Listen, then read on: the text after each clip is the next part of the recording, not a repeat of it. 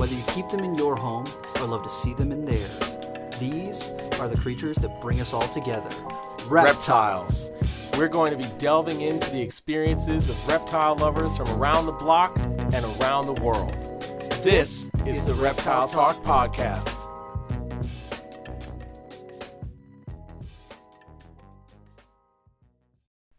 What's going on, everybody? This is Jeremy Turgeon from Brassman Reptiles. And this is Rob, and I'm Creeping It Real. And I'm super pumped tonight because we have a very special guest with us. We got Trace Harden from Harden Herpetoculture here. Woo! How are you doing tonight, man?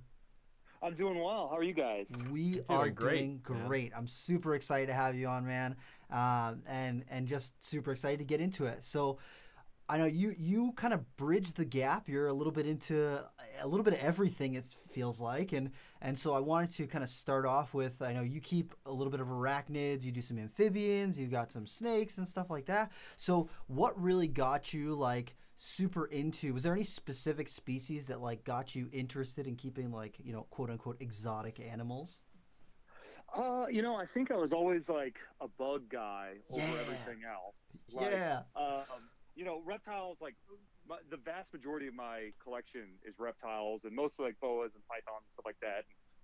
Love them to death, but like, man, there's nothing cooler than like giant beetles and walking sticks and like, awesome tarantulas, stuff like that, And Rob, if I'm not mistaken, like, I think you and I, like, we've never met, but like, I know we know each other from like the Arachnoboard forum, and, like Pet Bug forum and all that stuff from like when we were kids. A million years ago. So, yeah, man. So it's like, it's great to finally like, actually talk to you. And Jeremy, I listened to both your guys' episodes. Great stuff so far. Thank you. Really appreciate it. We're trying to have some fun. Yeah. Sorry. No, it's cool. I was I talk a lot, so no, that's cool, man. I'm down with that. I was at that Tinley that you got the name, the Brassman Reptiles, man. You were there, dude? I was there. I was at that at the auction. Oh, what is it? The bidding auction. Yeah. Yeah, great stuff, man. That's awesome, dude. That's crazy. I think I was probably seeing you bid on things, like shaking my head like this guy. Oh my God, what is he doing right now? Dude, that's what happens when beers are $3. Man. Like, I've kind of stopped drinking at those auctions because it's like all of a sudden I'm like $500. Like, oh man. Yep. Yeah. Dude, when I woke up with a slight hangover and I don't want to talk about how many $1,000 withdrawal from that credit card. Woo! Oh man. Oh my God. See, I was kind of a bug kid too, because like when I was little, my mom kept tarantulas as opposed to like other pets. So like when she would clean the enclosures, it was just like pink toes and red knees and stuff, Avicularia and Brachypelma. So she would just like let me hold them. So like when I was a little kid, I'd walk around with a pink toe tarantula climbing all over me, and I was just always super into the tarantulas. And when I did science fair when I was a kid, I would bring in my tarantulas and feed them there, and we got to watch it and stuff. And so like I vibe with that. Like when I started out with arachnids, I didn't have any reptiles when I was growing up. But then expanding, once you go outside of the realm of getting a couple tarantulas, then you get some other stuff. And I mean, you've got some amazing animals. Like I see all the pictures and the videos you post, like your Kaiser newts, and I'm like, oh man, those things are so amazing.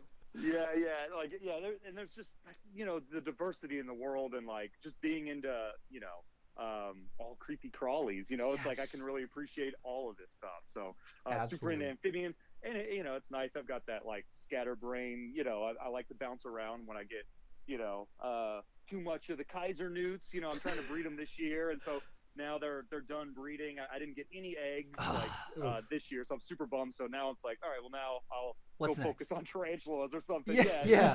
And then you just got some carpet python eggs recently too, right?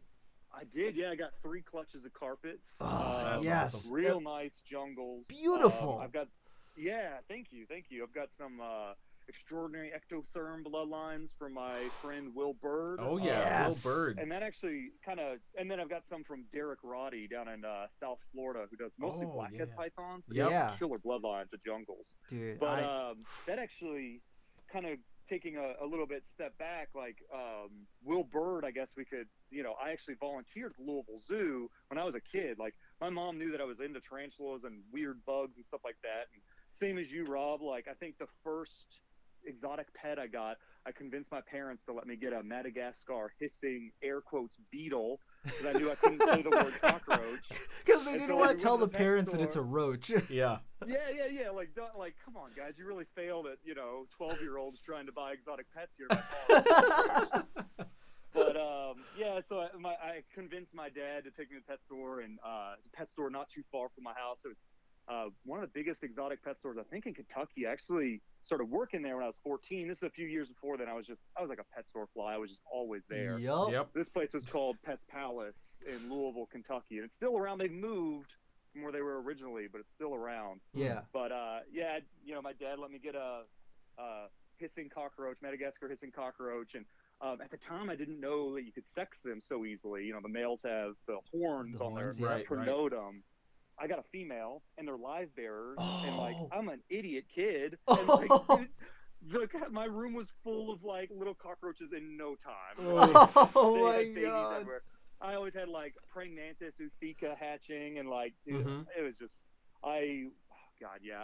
it's just a true testament to my parents, because I've even lost. I had 15 years old or so, had Scolopendra gigantea, because this was back when Peru imports were still available. Yeah. And man, it got out, and my dad saw it on the floor. It had been out for days. Oh my god! I had to tell my parents, and my dad saw it on the floor and thought it was a toy and went to go pick it up. Dude. And it moved. Oh my god! Yeah, dude. He yelled, yelled at me. I was like, "Oh man, it's fine. It's cool. It's cool." So I learned pretty early on, dude, I don't have the mindset to keep dangerous, herps or dangerous inverts. I so often just walk away from cages with doors open. So I'm stressed out right now. If I had kids, I think that might be the line. I'm cool with a lot of different things, but if you lost a 10-inch centipede in the house, nope. Sorry, I literally just had the chills. I'm looking at my floor very intently right now. It's gonna be a hard night to sleep. I love those Scolopendra, man, but they're God, they just teleport. They're just they're so quick out of their exhibits. They're squirrely little guys. So. Oh my god! So you had a lot of you kept some invertebrates and stuff when you were younger. Was there anything that really just caught any specific species that really just caught your attention and drew you in to them in particular? No, I think it was mostly just diversity more than anything else. I was really into collecting insects and keeping all kinds of weird insects in my room. And honestly, I've given this a lot of thought. I think that I'm just fascinated with husbandry. Yeah. I come from a family of agriculture people and farmers and cattle farmers and stuff like that. And I think that being a suburban kid with access to a really cool creek and I'd get tons of Pleptodon salamanders back there, and just all kinds of cool stuff around, my little suburban house. I think I was just into keeping things alive and kind of like people get an innate love when they're gardening or when they're keeping house plants. That's just, my brain is just obsessed with figuring out the best way to keep these and just really appreciating them, and having that connection with nature, but then also maybe an element of farming. Is that, is that in our DNA? There's a line of doctors. Is that in their DNA? To do that. Want to be or is it just confirmation bias or support group? I don't know, but I've wondered why have I for the last 20 years had lugged all over the country hundreds of snakes and hundreds of tarantulas. What am I doing? But I can't imagine a world without it, Yeah. So. Yeah, I feel that. And when I was younger, I would catch snakes and stuff. I wasn't allowed to keep snakes in my house because my dad's terrified of snakes. Yeah. But when I would catch stuff, some of them I would bring back to my house, and I had a big metal wash basin, and I would set up a layer of substrate. I'd set up hides in there, and I'd set up a little environment for them. And my goal when I had them for the several hours or a day that I had them was to get them to eat. And when I could get stuff to eat, little pieces of earthworm or any little bugs that I could put in there, I was so ecstatic. The first time I got a ringneck snake to eat while it was in my care, I was over the moon. I was so ecstatic, man. I was so excited. Yeah. No, that's I totally get it. I remember like the first time I saw dragonfly naiads, the like larval form, or the nymphs that live in the water. Yes. They have like a alien, like a xenomorph, you know, that movie. That Alien? look, They have, like, yes. Yeah, man, like I remember being a little kid and seeing one of those eat a little gambusia guppy fish, like a mosquito fish. Yeah. It blew my mind. Like, I just like, stuff like that. It's just so fascinating. It's just in your backyard, you know? Right. Right. There's this whole world there. Yeah, for sure. So, so I guess I had just a diversity of things. I grew up with like just my room was always 80 degrees, and I had tons of reptiles, and my mom knew that I was super into this, so at 13 she enrolled me at the Louisville Zoo in their volunteer program. I did that until I was 18, until I went off to college. And I did that, and I also worked at that exotic pet store down the street from me. I started working there from 14 until I went off to college. And so while I was there, at the pet store, they had like Carusia zebrata. This was late 90s, so they had like it was when the ball python craze was really turning up, and so they had like we had racks of ball python. This was like back before, this is late 90s. Like for a pet store to have racks of ball pythons, like it was pretty cool. They had for sure. Yeah, it was a really fun place to work, and really sharpen my teeth on like naturalist knowledge and captive husbandry. So that's awesome. Yeah. So that place, you said they had things like the prehensile tailed skinks, and those are a species that like used to be fairly common in the trade, and now they're like super scarce. And going from seeing those sort of things, and then getting to work with stuff in the zoo setting, was there like ever a conflict between being in the zoo and then working in the retail or the public side of things, or were they like they're you're a kid, it's no big deal? Well, yeah, and so no, there really wasn't a big deal. I think like coincidentally, Will Bird actually worked at that pet store. He's a little bit older than me. He was a zookeeper at the Louisville Zoo that like really took me under his wing and cool. Fostered like, hey, this nerdy kid is like super into this. And he actually worked at that pet store also. So there was no real conflict of interest. I think that zoos realize sometimes when they are hiring, particularly like ectotherm people and Aquarius people, some of the best hires are pet store people. I didn't have a degree when I started working at the Omaha Zoo, so I'm gonna like kind of flash forward a little bit here. I guess I'll give a quick backstory. Is that cool? Or? Go for it. Sure. Yeah, so I worked at the pet store and the Louisville Zoo until I was 18, and then went off to college at Murray State University, which is in Western Kentucky, kind of like Bible Belt, small college town. Yeah. And I had been working like this job at the pet store, my like all the time, as many hours as I could. I didn't really like authority, and so when I went to this little college, like they wouldn't let me drive my car on campus, and I was this entitled little kid. I was an entitled kid that like hadn't really had a parents. Like I did whatever I wanted. Now like, who is this college that I'm telling me? Right. Yeah. So actually I had been dating a girl for a while, not long enough to say, hey, like let's get out of here. Like let's get married. Yeah. The only way we can actually get off campus, live off campus, and keep reptiles and stuff. And she wanted her dog was to get married. And so we're like, let's just do it. So we didn't even like tell her parents. We just eloped. We went to the courthouse. And like 18 years later, man, I'm still living with her. Like she's still my wife. Hell, that's awesome. Yeah, man, it worked out really well. She's not an animal person, but she's definitely like a logistics email. Usually when you email Hard and Herpetologica, like you're talking to Shar, I'm dictating things to her. But so anyway, I don't mean to keep going on these side tangents. No, man, that's cool. It is all cool. So you just moved out, and you had picked up a couple different animals to get kind of back into keeping. Yeah. Started building the collection back up, and then knew that I wanted to work in the zoo field. Started applying to zookeeper jobs all over the country, and got an interview with Omaha's Henry Dorley Zoo in Nebraska. And so my wife and I drove, out west, furthest west we had ever been at 18, 19 years old. Wow. And like, I guess I didn't know what to expect. Like Omaha is just kind of like, I don't know. Like here I am, this Kentucky kid. It's like Omaha, what's out in Nebraska? They're gonna have like like Flat. goats or something. Like I had no idea what to expect. Dude, this zoo is like it's constantly or consistently voted like one of the top 5 zoos in the world. Like it's unreal. Like if anyone is listening is ever traveling through Omaha or anything, like stop at the zoo. Like the herp collection, they have like they can rattle off like they have the largest indoor desert and the largest nocturnal exhibit, and they have just so much. Omaha has just so much money, and there's so many donors, and there's like Warren Buffett is from there and stuff like that. So that's so cool. I think it's just really cold there a lot, so people really like the zoo is like their lifeline.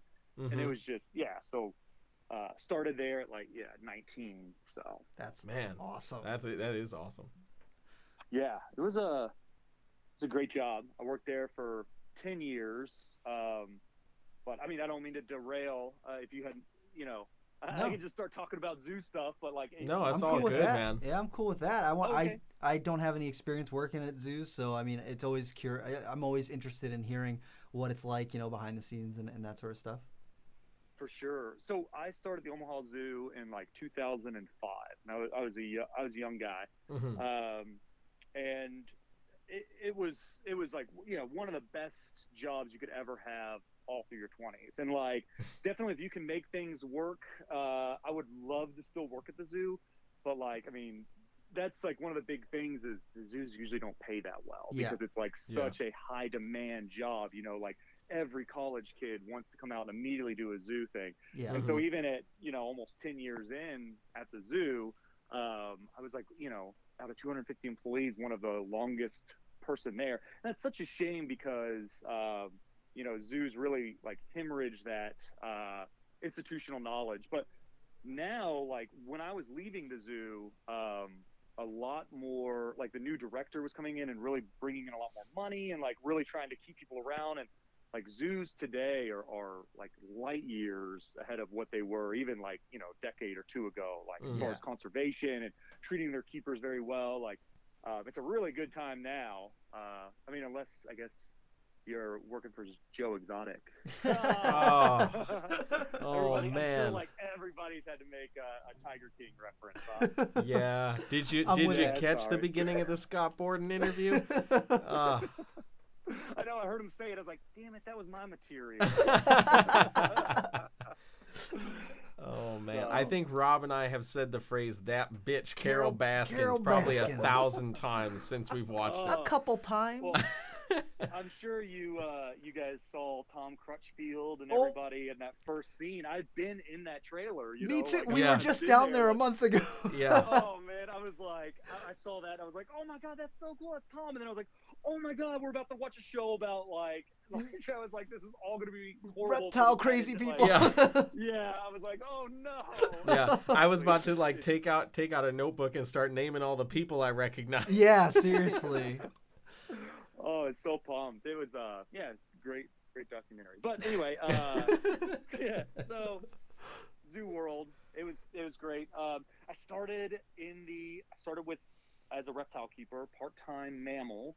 And so the zoo is divided by like habitat and zoogeographical regions and exhibits. Yeah. So instead of like the bear house or whatever, they really wanted to do more of like eco like geography. Yeah. So it'd be like the South Desert America. Dome. Yeah.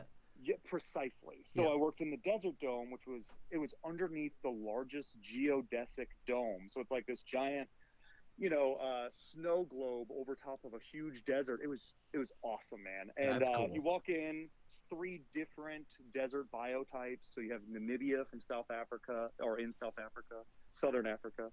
And then you wind into Australia, the Red Center Desert of Australia. And then you wind into the Sonoran Desert here in the United States and into Mexico. That's so cool. And like, I mean, the herp diversity there, man. Like we had, in Namibia, we had Cape Cobras, Najanivia, Phytalops, those little coral cobras, the Fibron snakes, like puff adders, like just, and like phenomenal specimens too. And we get to tail those guys out. Australia had taipan, so like the taipans were real fun to work.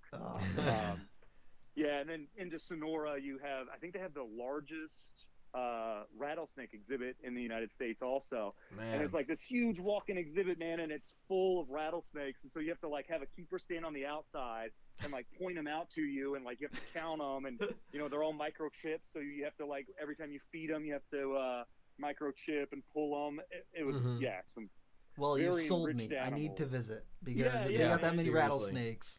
Seriously. Yeah, it was great. And then around, let's see, I spent a few years doing reptile crew and mammal crew. We had a giant nocturnal exhibit, so I worked with all kinds of nocturnal herps. Well, as we know, most herps are nocturnal. This exhibit was underneath the Desert Dome. It was in the basement, and it's on a reverse light cycle. That's like awesome. At our nighttime, all their lights are on. So the guests during the day are walking around, and all these animals have black lights and red lights. Oh, that's so cool. That's it was really neat. So like they had Madagascar Fusa there that I worked with. Those are like those giant weasels that eat lemurs. Like just awesome stuff.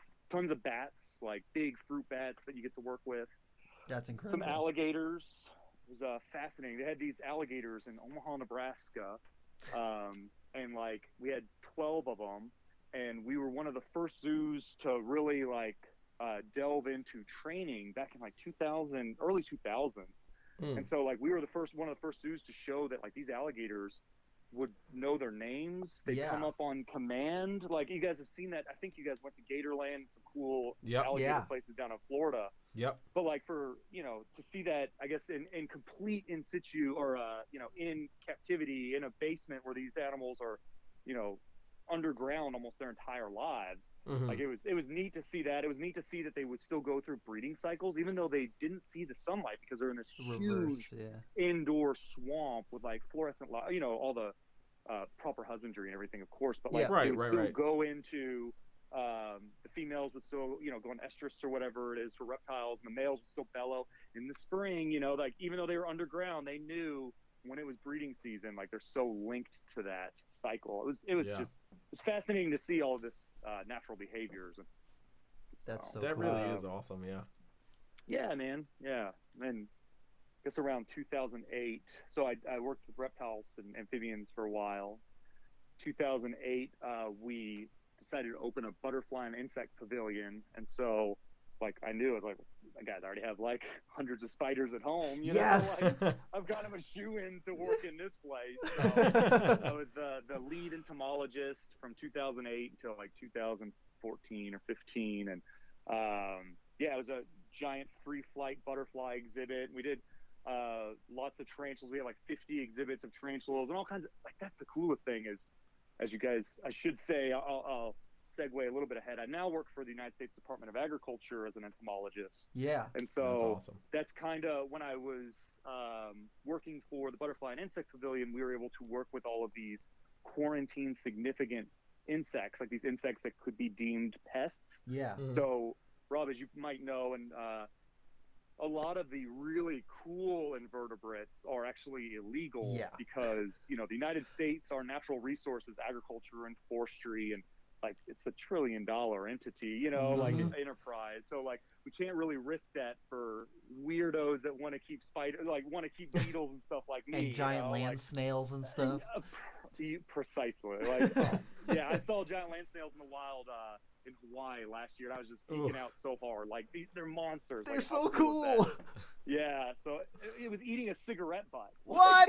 Oh my god. I was like, no wonder these things are like pests. Like in South Florida, they've been introduced, and the Department of Agriculture has actually been trying to eradicate these things because they'll just eat anything, and they get football size. They'll literally eat the stucco right off the houses. Walls. Yes. Yeah. That's amazing. And like in some neighborhoods, they're so infested, and I think we've pretty much eradicated them. It's been a big program, but during the heat of the infestation, like in some neighborhoods, you could just straight up smell. It smelled like snails. Wow. Like there's so many of them. The air outside just smelled like African land snail. Like, yeah. So you smell was my that? opportunity to work with all Snail. these crazy bugs. Yeah. That's awesome. So yeah, I did that for quite a while and traveled. I was able to do a lot of international travel and conservation work and work with a lot of endangered invertebrates. And I did a lot of amphibian conservation work with amphibians that I was able to cross over my love of amphibians with my love of invertebrates because amphibians eat invertebrates. Yes, that's true. So That's very true. I went to Panama. They have a amphibian rescue center in Panama. It's run by the Smithsonian Tropical Research Institute, and I think at the time it was run by, I think Houston Zoo, and they were basically collecting. Amphibians are kind of imperiled right now. Yes. There's a risk of 2/3 of all amphibians or even more going extinct, like very soon, like, within just a few decades. And for an entire, clade of organisms to die, that's like dinosaur level stuff, Yeah, that's crazy. All because of habitat change and global climate change, but also this invasive fungus that's mobile. It's called chytrid fungus. I'm sure you guys are familiar. Yep.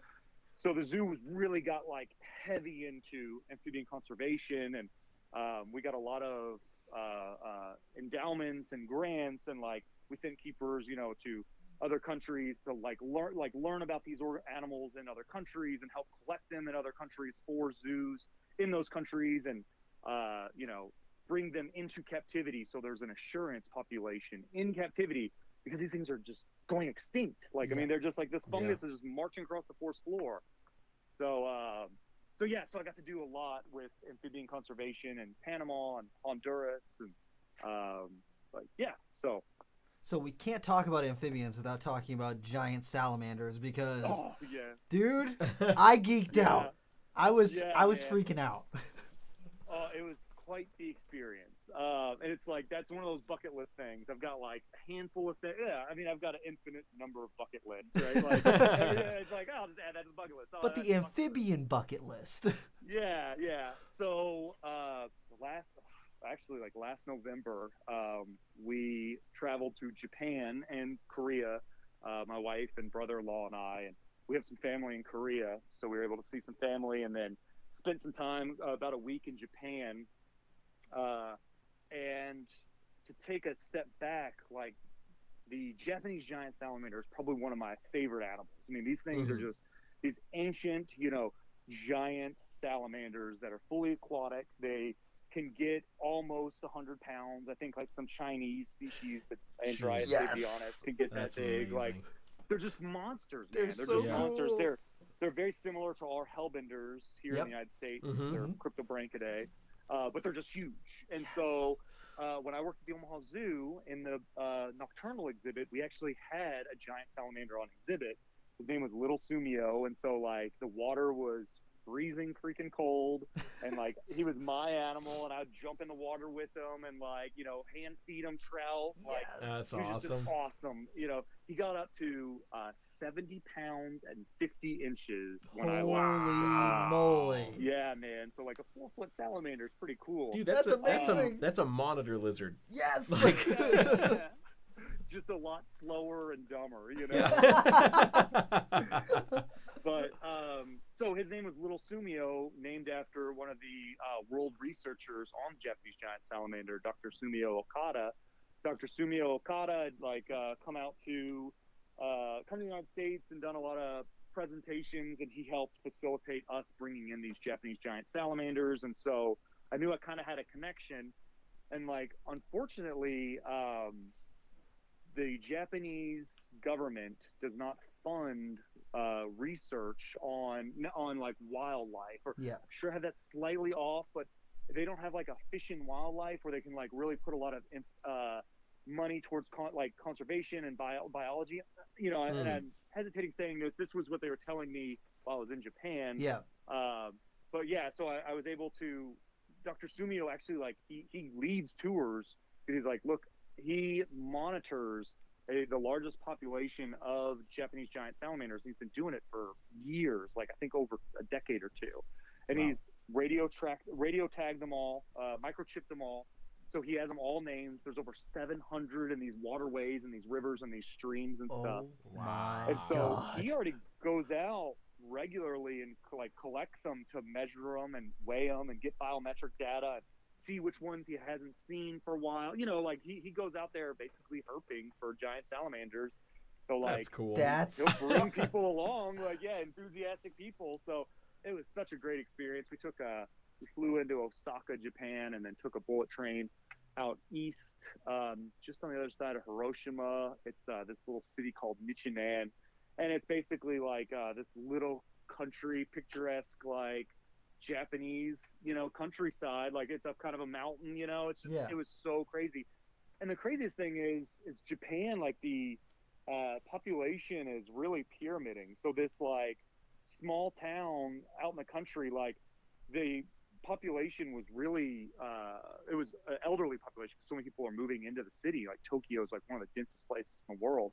So there's like tons of houses that are just empty in this, like, and it's like beautiful, like it's just, the mean population there, I think the mean age population there is like 80 or something like that. It's crazy.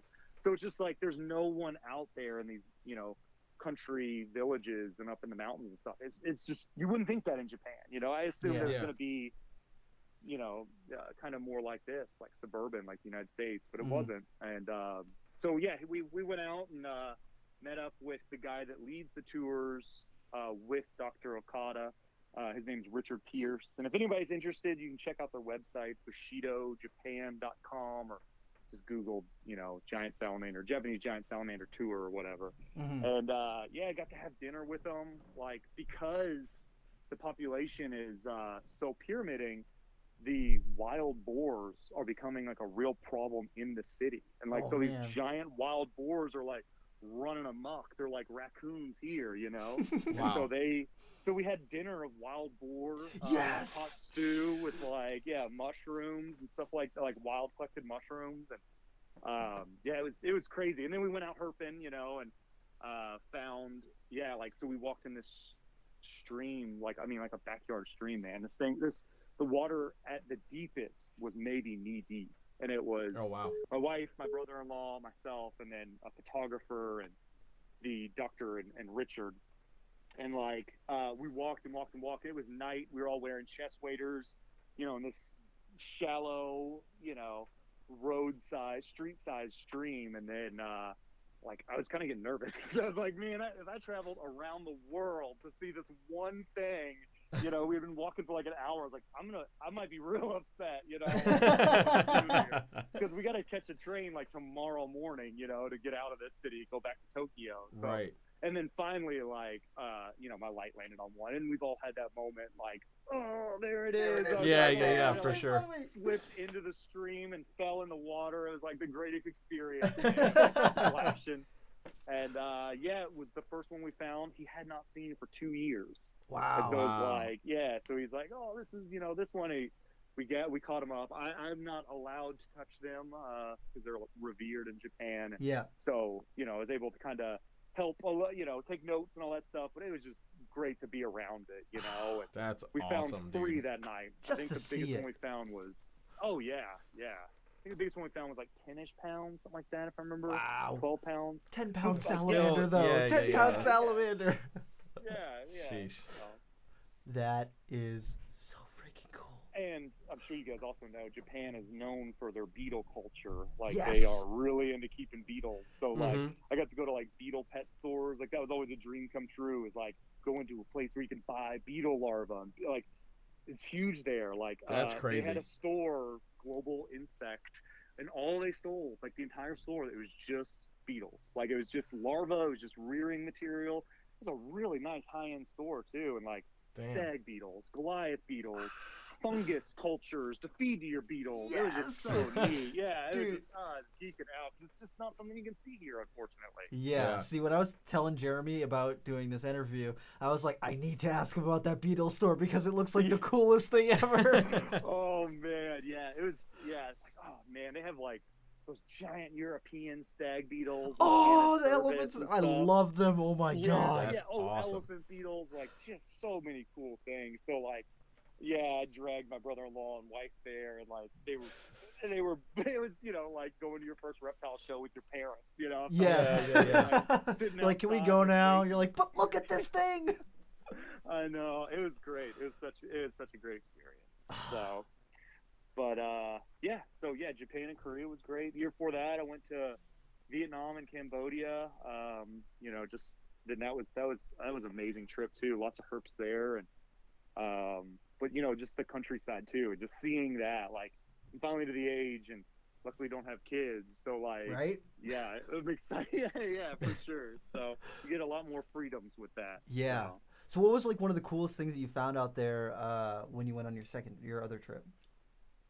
Oh, let's see. So yeah, as much as I loved Japan and Korea, I didn't get as much wildlife stuff as I would have wanted. For 2 weeks we got to spend 4 or 5 days out on the countryside, like I said. Yeah. Mm-hmm. I saw some cool other stuff, 4-line rat snakes and stuff. But cool. Cool. Vietnam and Cambodia was almost all wild, and like I think my poor wife got dengue fever while we were there. Oh man. Like we were like renting scooters and like road cruising at night, and like it's just such experience. Like Cambodia is like probably one of my favorite countries. I mean, it's just, there's a ton of wildlife there, and that's the country that has the huge temples, like the Angkor Wat temples and all that stuff, and just like seeing that, like I kind of geek out about history and archaeology and stuff like that, ancient civilization stuff, and it's just like, holy crap! At one time, this was the most populous place in the world, and now it's like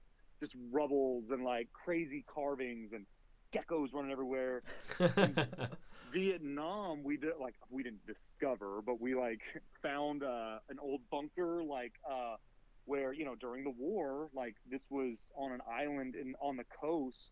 It's called Cat Ba Island. It was just full. It's like a limestone-ish type island, and it's just full of these tunnels and stuff. And so like we found this hatch out in the middle of jungle, herping. And we're like, oh, let's just jump down in this. Yes.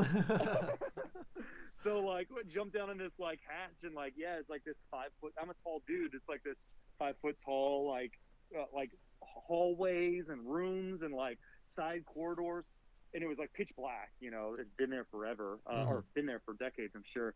But more geckos than I've ever seen. Like I've never seen like communal mass nesting of geckos, and I think they were like gecko, like tokay geckos and stuff. Like they're like house geckos, and like there was like this huge like wall of just like eggs where they had laid thousands of eggs on top of eggs on top of eggs. Like, that's just incredible. Seeing that stuff like in an old bunker, it's like that's crazy. What a world, yeah. Oh my goodness! And then for people who've like worked with tokay geckos in captivity, that just sounds like a horror movie to me. It's like you go down there, all of a sudden you hear, and you just look down the hallway. You're like, what the fuck was that? Yeah. Yeah, for sure. Dude, could you imagine a chorus of that? Just like literally hundreds of geckos just calling at the same time. I might shit myself if I heard that like times 100. Just all those little mouse traps. Yes. Yeah, exactly. It's like Saw. Do you want to play a game? Yeah. Oof. Oh my god, that is awesome. That's so incredible. And then like, have you gone to South America? I think you did some research in South America, right? Yeah, so I've only been to South America once. I went to Colombia for a couple weeks, and that was just kind of a fun trip with the family and friends. So we went to Cartagena, and didn't see a whole lot of herps there, but saw pumpkin patch tarantula. That's what I was going to ask you about. Yeah, man, they're communal. That's like, exactly what I was going to bring up. Yeah, like that's amazing. At least I think, but like we were like flipping, coconut palm leaves, and there was just tons of them in there, like tons of tunnels, and they were all crisscrossed, and like it was a really neat experience. So we had to be like real careful peeling things up to look at all these all these pumpkin patch, and they were adults. So I guess like maybe an egg sac hatch there. I mean, whatever, a family group or something. Yeah, just so neat to see that. So neat to see cool bugs. I've done a lot of work in Central America. So Panama, I went to the Panama Amphibian Rescue Center, and I had kind of mentioned that earlier. I helped go down there to set up some insect colonies because they were buying their feeder insects and like field collecting their feeder insects, and we were so concerned about chytrid. We're like, maybe we should try and breed insects in house. So I went down there and brought just set up insect colonies, and unfortunately we couldn't take insects with us. So we were trying to collect insects to see if we could rear them in house. And I think it was pretty successful. We were able to start doing like columbella, the springtails. Cool. And then I repeated that project in Honduras. There's the Honduras Amphibian Rescue Center, and I went there in 2017 and spent a week seeing the natural habitat, a lot of these endangered amphibians up in the mountains of Casuco National Forest. So it's like outside of the main city of Honduras, San Pedro Sula. You take this truck and you just drive straight up a rainforest mountain for like hours, man. Yeah. So it's like high elevation, like lots of cool vipers and stuff like that. It's like cool. Cold at night, The first night I was like, this is the tropics. I don't, I hung my hammock and I wasn't indoors for like 7 days. We were out in the rainforest for 7 days. I hung my hammock up and it gets cold. Yeah. I was like, oh man, I had to make like a chimpanzee style nest of like all my dirty clothes and like backpack, just whatever I could pile on top of me in my hammock to stay warm. So yeah, that was a blast. And then we spent the next week at the site where they're actually, if you guys have ever seen, like they take shipping containers and retrofit shipping containers into laboratories, mobile laboratories. Yeah. So that's awesome. They like retrofitted like some 40-foot refrigerated shipping containers at the Omaha Zoo. And I was able to help, like we put the racks in there and 10-gallon tanks and ran electricity through it. And my good friend Brandon Greaves did a lot of that work. And then they shipped them down there to Honduras, 2 of them. And so that's awesome. we wanted to breed, invertebrates to feed to the assurance colonies of the amphibians. And we're working on like permitting now because they want to get local people to work there and like foster that relationship with these endangered amphibians. That's awesome. So I think that's like the process, and then they're going to start collecting these like some of these frogs that I was seeing, I was like, how are these not in the pet trade? They're endemic to this one mountaintop, and it's like they're the coolest. They're like twice the size of Australian dumpy tree frogs, the thumb frogs. They're beautiful. It's just like, oh my god, like we can't let this thing go extinct. There's maybe hundreds left, who knows, Yeah. So, but yeah, so Honduras was so fun. So yeah, and then spent a week at low elevation at the site and kind of setting up insects colonies and doing a lot of herping around there. Found cat-eyed snakes and stuff like that. That's cool. That's really super cool. Okay, so I have to try to test to see if the adage is true. It's a small world after all. Yes. Because you're into the amphibian scene. Do you know Mark Mandika at all? Yeah. So I've met Mark Mandika. I'm very familiar with him in the Amphibian Foundation. Yep. And like Tuffy the frog, and so I don't know him, but I'm very familiar with him. That's cool.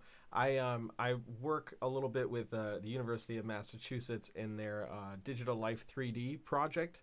So I was working with Professor Urshik up there, and that was like right when they really were getting into doing all the 3D models of different amphibians and all that stuff. And Duncan had introduced me to Mark a little bit, and I was talking with him for a little while. And then we started nerding out about music because he's also a bass player. So he was like, yeah, you got to come down and like we'll jam and like play with frogs. And I'm like, I'm down with that. 100%. That sounds awesome. Yeah, he's doing some cool stuff. So yeah. No.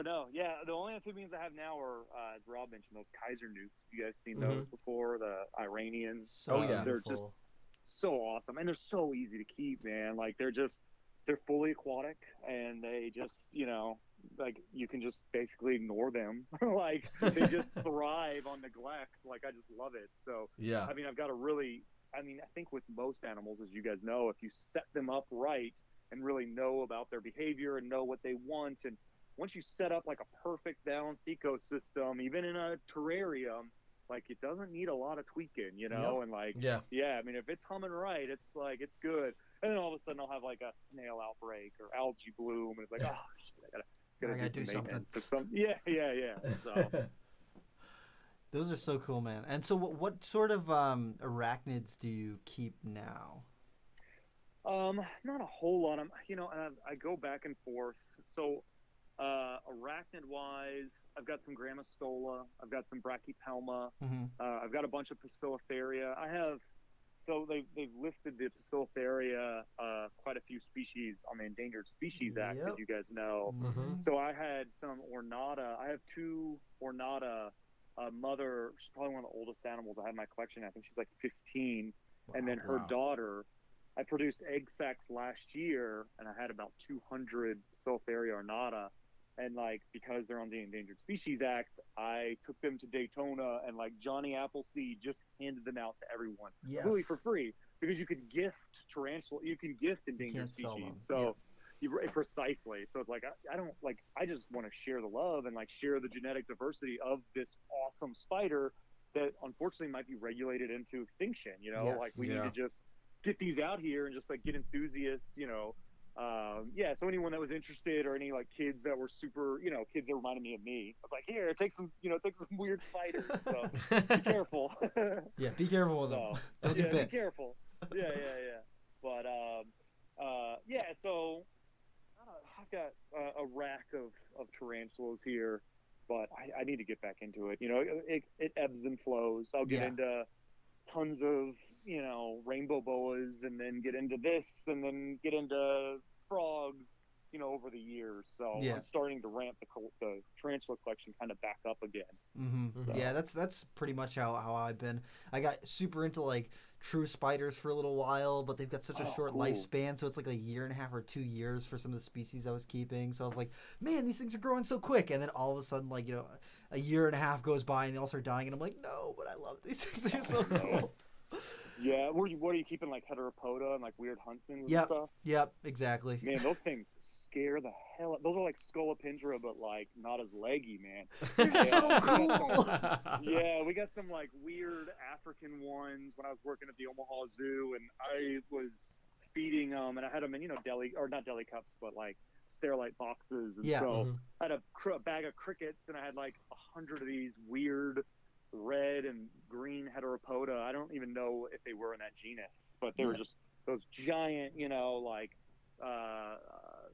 huntsman spiders. They're beautiful, but like I opened one of the lids, man, and the thing like lunged at me like face hugger, like I'm an entomologist, so I make a lot of like insect alien references. This thing like jumped at me like a face hugger, like at my face. I like screamed, and I like waved the cricket bag in front of my face, like I was just like, like fell backwards, fell on my ass, and like I like froze, man. I knew I was gonna feel this thing like running up my face or something, and I just like froze my eyes shut, like oh god, and like nothing. And so like I felt the cricket bag was like moving harder.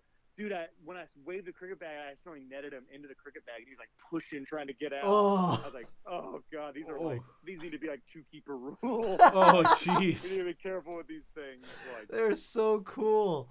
They're super fast though. Like some of those species, I thought that like Poecilotheria were fast, and like some of the other tarantulas I work with, I thought those are fast. And then after I got some of the Holconia insignis, the Australian huntsmans. Those things, those are fast, man. Cool. They make tarantulas look like they're moving in slow motion with how quick they can move. That's awesome. So I'm gonna stick to retics, guys. Big, slow-moving things I can see very easily. I don't know, man. Retics scare the crap out of me. But are those Helconia insignis? Are those the ones that are like super communal? You can keep like big family groups? No, those like an Australian huntsman. Yeah, those ones are. I actually have that species tattooed on me too. Cool, I can't even think of the name of it. The ones they use in arachnophobia. Yeah. They're called oh my goodness, I'm totally blanking on this right now. Don't look at me, dude. I can't help you out on it. It's a different. It to me. I didn't mean to put you on the spot. No, it's the communal. Are those in the United States? No. They're called Avondale spiders. Is one of their common names. Okay. And Delana cancerites. Those ones. They're a little bit smaller. Those are communal, and you can find those in like big groups. It's so weird. They're like a huntsman spider. You think is like a nomadic spider, and it's not going to want to hang out with other nomadic spiders. But those ones will be communal. But the Holconia are individual species. They're kind of nomadic, and so. But man, they grow so fast, and they are just moving. They're incredibly quick. Like it's so cool. Like I used to be a little bit weary of them, and then I got some, and I was like, these things are like 4.5-inch leg span, giant huntsman spider. This is the coolest thing ever. Yeah. No, I really like true spiders, and I haven't kept them at home, but we kept a lot of cool true spiders at the zoo. Yeah. We did a lot of the weird Nephila, the giant web spinning spiders. So we have the Clavipes. I don't think it's in that genus anymore. We have the banana spider down in South Florida. Yep. But this genus of spider is like one of the widest spread genera in the world because the spiderlings, as you know, like they balloon. And so they have just populated the tropics all around the world. And like they're all different. So we had Madagascar ones. And you guys might have seen the gold thread orb weaver from Madagascar. They actually wove like a blanket out of their silk in Madagascar. It's like this golden fleece basically made from spider silk. But yeah, so we had those, and we had all kinds of salticids, the little jumping spiders. Those are so damn cute. I wish they were bigger, you know? Yes. Yeah. If jumping spiders were like 2.5 or 3 inches, I'd be all about them. But the fact that they're half inch, I'm like, I'm going to lose you. It's such a bummer. They're so cool. They're so smart, man. Yes. Like, you know, they can they'll target out, like, they've even figured out that they'll target mosquitoes that have had blood meals. Yep. Like, if you put them in a chamber with, like, a bunch of mosquitoes, they'll look at the one like, oh, that one's got a bunch of blood in it. Like, that's a gusher. And they'll pop up and grab that one, you know? Yes. Like, that's crazy. Yeah, they're just so smart. Like, I think, like, you know, keeping animals in captivity, observing, it's an honor to, like, observe these behaviors and enriching these animals and seeing that stuff. That's what I really geek out about. 100%. For sure, yeah. 100%. Yeah. No, and I'm standing in my basement right now looking at my Monocentropus balfouri. Yes, I have balfouri. about 25 in a group? terrarium. Yes. Yeah, I've been pulling mature males out crazy. I've got 3 mature males. Do you know anyone that needs mature males? I mean, I might need a mature. I'm pretty sure we got a mature female at the shop who's like we've had her for a long time. But I'm pulling more males out every day. So if you're interested, shoot me a message and I'll send it up to you. Sweet. Yeah, definitely. Yeah. That's definitely something I'd be interested in. Because ever since I saw the first pictures of people doing communal groups with balfouri, I was like, oh, that's so cool. Like, how can you not want that? It's just like they make this giant webs and they've got all these tunnels and they interact with one another. It's so cool. Yeah. It's unreal. Like, so I had a female, and I mean, like, Jeremy, these things are, you know, big baboon tarantulas that have khaki abdomens and bright blue cephalothorax, like bright blue heads and legs. That's awesome. And I had a female with an egg sac. She produced like a couple dozen eggs, and I threw her an a Zilla front open habitat, and did a bunch of like that excavator clay and stuff. And now 2 years later, I'm pulling mature males out. There's still like dozens in this terrarium. It was so neat because like the mom will run out and grab a bunch of prey items, and then the little babies will come out, like the spiderlings will come out and climb all over and climb into her fangs and like eat on the food that she's eating, like the That's bola. Crazy. Rob's showing me some photos right now. That's an amazing looking animal. Yeah, they're neat, man. You should get into bugs. maybe one day. Screw those retics, man. Just think about how many tarantulas. Get your blood pumping. Yeah, just think about how many tarantulas you can keep in the space that you keep one retic. You can keep like don't do that to me. You know I have an addictive personality when it comes to that kind of shit. Oh, it's awful. It's awful. But yeah, so it's been. Now I'm with USDA. I've bounced around in the federal government, done a lot of invasive species work. So let's see, I left the zoo and moved down to Sarasota, Florida to work at the sterile insect release facility. And like this stuff is like so neat to me too. Is like these real novel ideas to either keep animals alive or figure out how to eradicate animals that are bad. You know, like there's this like yin and yang.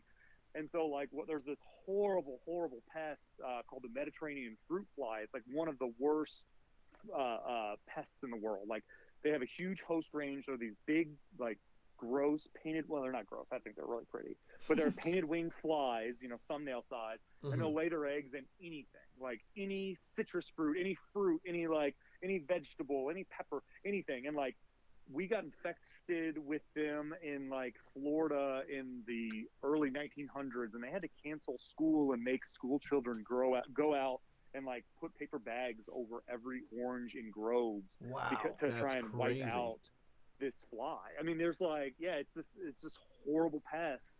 And so we wiped it out, you know, I think in the mid 1900s, but we're so paranoid that it's going to come back, and it does occasionally come back in the United States. And so we'll like pinpoint where they'll come back, and like the population will explode. And so we have to go out there. One of the main ways we combat this fly is with integrated pest management by releasing sterilized males out of airplanes. And so if you have enough sterile males to outcompete a fertile male, since the fly only breeds once, you have 10 sterile males and 1 fertile male. Eventually, if you just keep doing it, you run your population out, like you breed them out. That's interesting. Because insects, you know, you break that cycle once and it's over. And so like, you know, occasionally they'll pop up in Florida, occasionally they'll pop up in California, usually from people smuggling fruits and vegetables back from other countries. So all listeners, please don't bring your fruits and vegetables back because they might harbor some hitchhikers. And then it costs a lot of money to get rid of these things, and we don't want to like spray pesticides or anything like that. We want to try to figure out ways to combat these horrible pests without, you know, hurting the ecosystem or hurting agriculture or anything like that. So we released hundreds of pounds of flies. I mean, that's like millions of flies, 10 million flies a day out of airplanes. To come in Florida. So did that for a while, and then I worked, you know, there to make sure the fly doesn't get a foothold in the United States. You have to have a Sentry program, so you have to hang traps, pheromone traps. And so like USDA, I mean, like for a naturalist and for a field herper or something like that, like you're just constantly looking for invasive insects, and like you're out in the forest and, you know, hanging beetle traps, you know, wood boring beetle traps and fly traps, and like, you know, getting to see cool snakes and stuff like that. Like it was such a great experience. Yeah, we had a big issue in New England maybe 10 years ago now with Asian longhorn beetles. And they hung up posters everywhere. They're like, if you see them, you know, report it, and if you can catch one, catch it, and you got to save it so that they can document it and all this stuff, because they're so worried about them getting a stronghold up here. And they pushed that hard, and as far as I know, it got handled pretty well, because I haven't seen any like major advertisements for them being an issue in a couple of years. Just like the giant African land snail, we're knocking that one back. The longhorn beetles.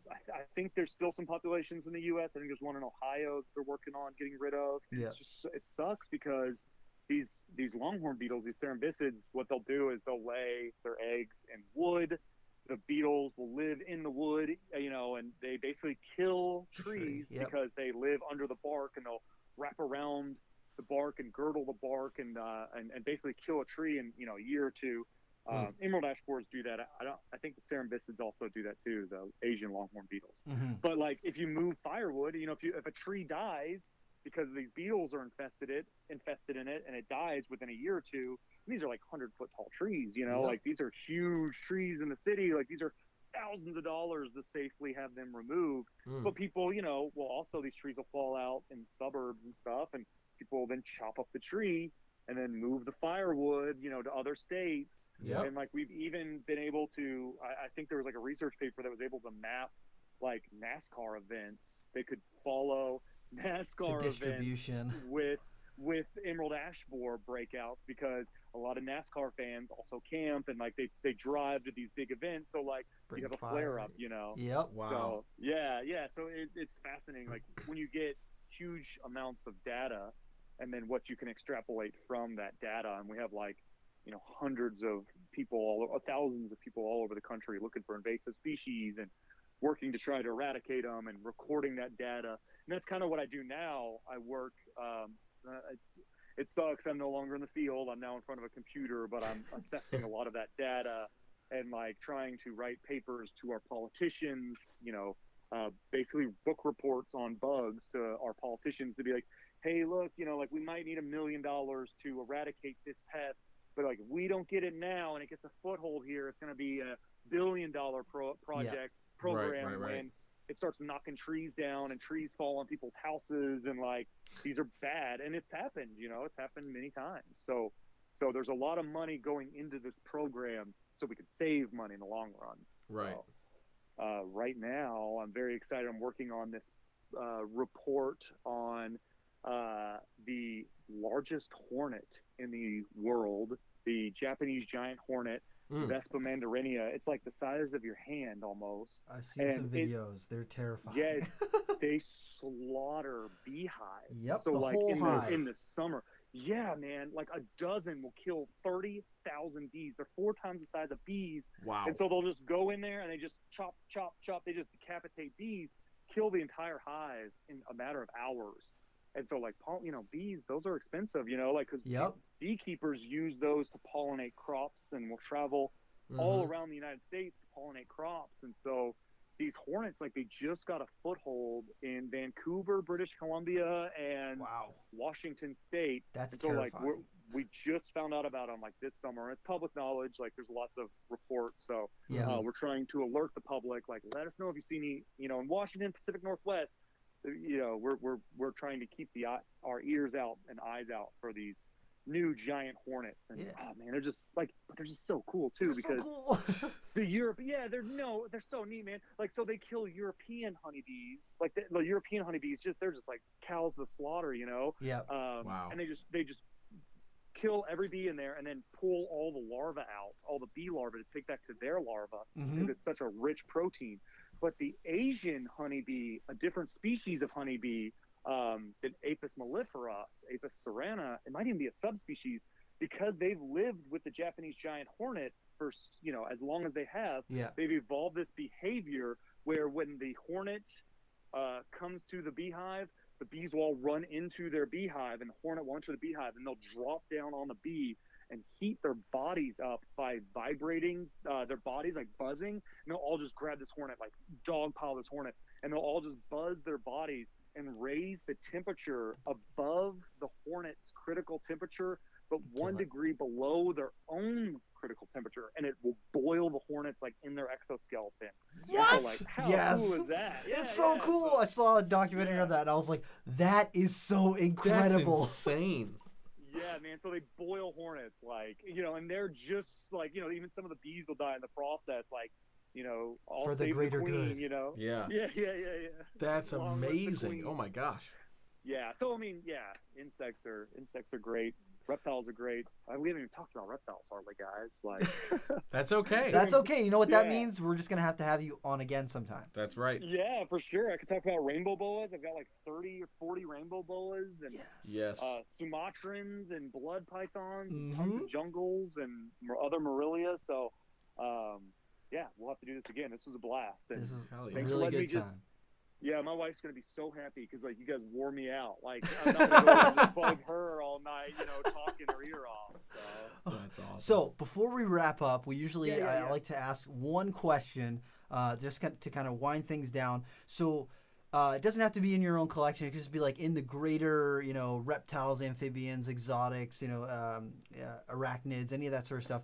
Is there any project or anything that's going on in the reptile or arachnid community that's really got you excited, something that you're super interested in, that you are kind of looking forward to seeing what goes on with it?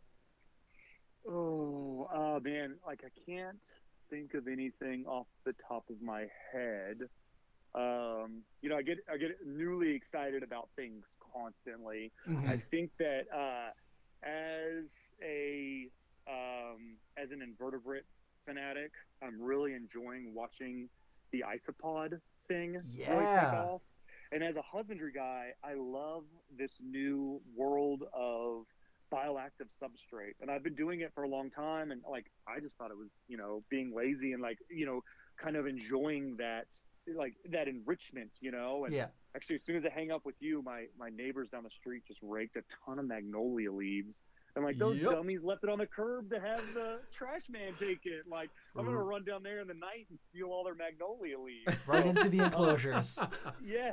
Like I mean, I'll wash them, and like the snakes love hiding in that stuff. And you know, the sterile. Like I'm really happy that as a community as whole, like we're I think trying to go more towards that like ginger batted and like reef keeper style, maybe European style of like mixed species displays, and like, you know, as long as they're properly set up, doing like springtails and weird isopod species, and like with your Brazilian rainbow boa and tons of leaf litter, and you know, mixing it up, and of course spot cleaning, and of course doing big cage cleans. But like I kept snakes for years on newspaper and paper towels, and they lived, they thrived, I bred them and had a lot of success with them. But like the behaviors I'm seeing when you give a cage, you know, a foot deep of substrate, you know, of like mixed wood and coconut fiber and sphagnum moss and leaf litter, like that's just so cool, you know. And Hell like the animals are more fecunded,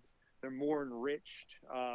You know, I don't have really any health problems at all with them. So so I guess just like that, as reptile keepers, we're evolving how we keep reptiles, and that's the most exciting thing to me. And like, I think, I guess, I don't know, I guess that's probably about it. Like, of course, I mean, we could just start naming species, like naming things. Like, I kind of, like, every once in a while, I just feel like I need to get a Pac-Man frog. And I have, like, dude, like every same. couple years, I'm like, man, I need a Pac-Man frog. Like, I want a Pac-Man frog. So, like, right now, I have a Pac-Man frog bite. You know, I really want to get those cornuta, but... Yes. We actually just got some cornuta at the shop. Oh, you got any of those? Have you guys ever seen those really bright green ones? We got some of those. Yep. Oh man, I might have to message you. Yeah, we might have to do a little trade for. Oh yeah. So I got a bunch of Sumatrans that are about to drop eggs here, like 4 gravid females now. Boom. So that's awesome. Lots of Morelia eggs. So yeah, we can work something out. Figure something out. Oh yeah. So, if people want to find out more about you, where would they go to figure out what you're doing, or to find out more about you? So like us on Facebook, HardenHerp.com, or HardenHerp Logica. We're on Facebook. We're on Instagram. Actually, more Instagram. I think we share a lot of things to Facebook. And then also our website, HardenHerp.com. And that's HARDIN, HERP, obviously. And then, you know, HardenHerp.com. Okay, so thank you so much, Trace, for coming and checking things out. We really appreciate you coming. Most definitely. And, you know, donating your time, and we definitely have to have you back on the show again. Yes. Yeah, man, this was a blast. This was really fun. So feel free to reach out anytime, and we can chat about some other cool stuff. Hell Sweet. To the yeah. Thank you so much, dude. Have a nice night. Yeah. Thank you guys. Bye. Bye. See ya.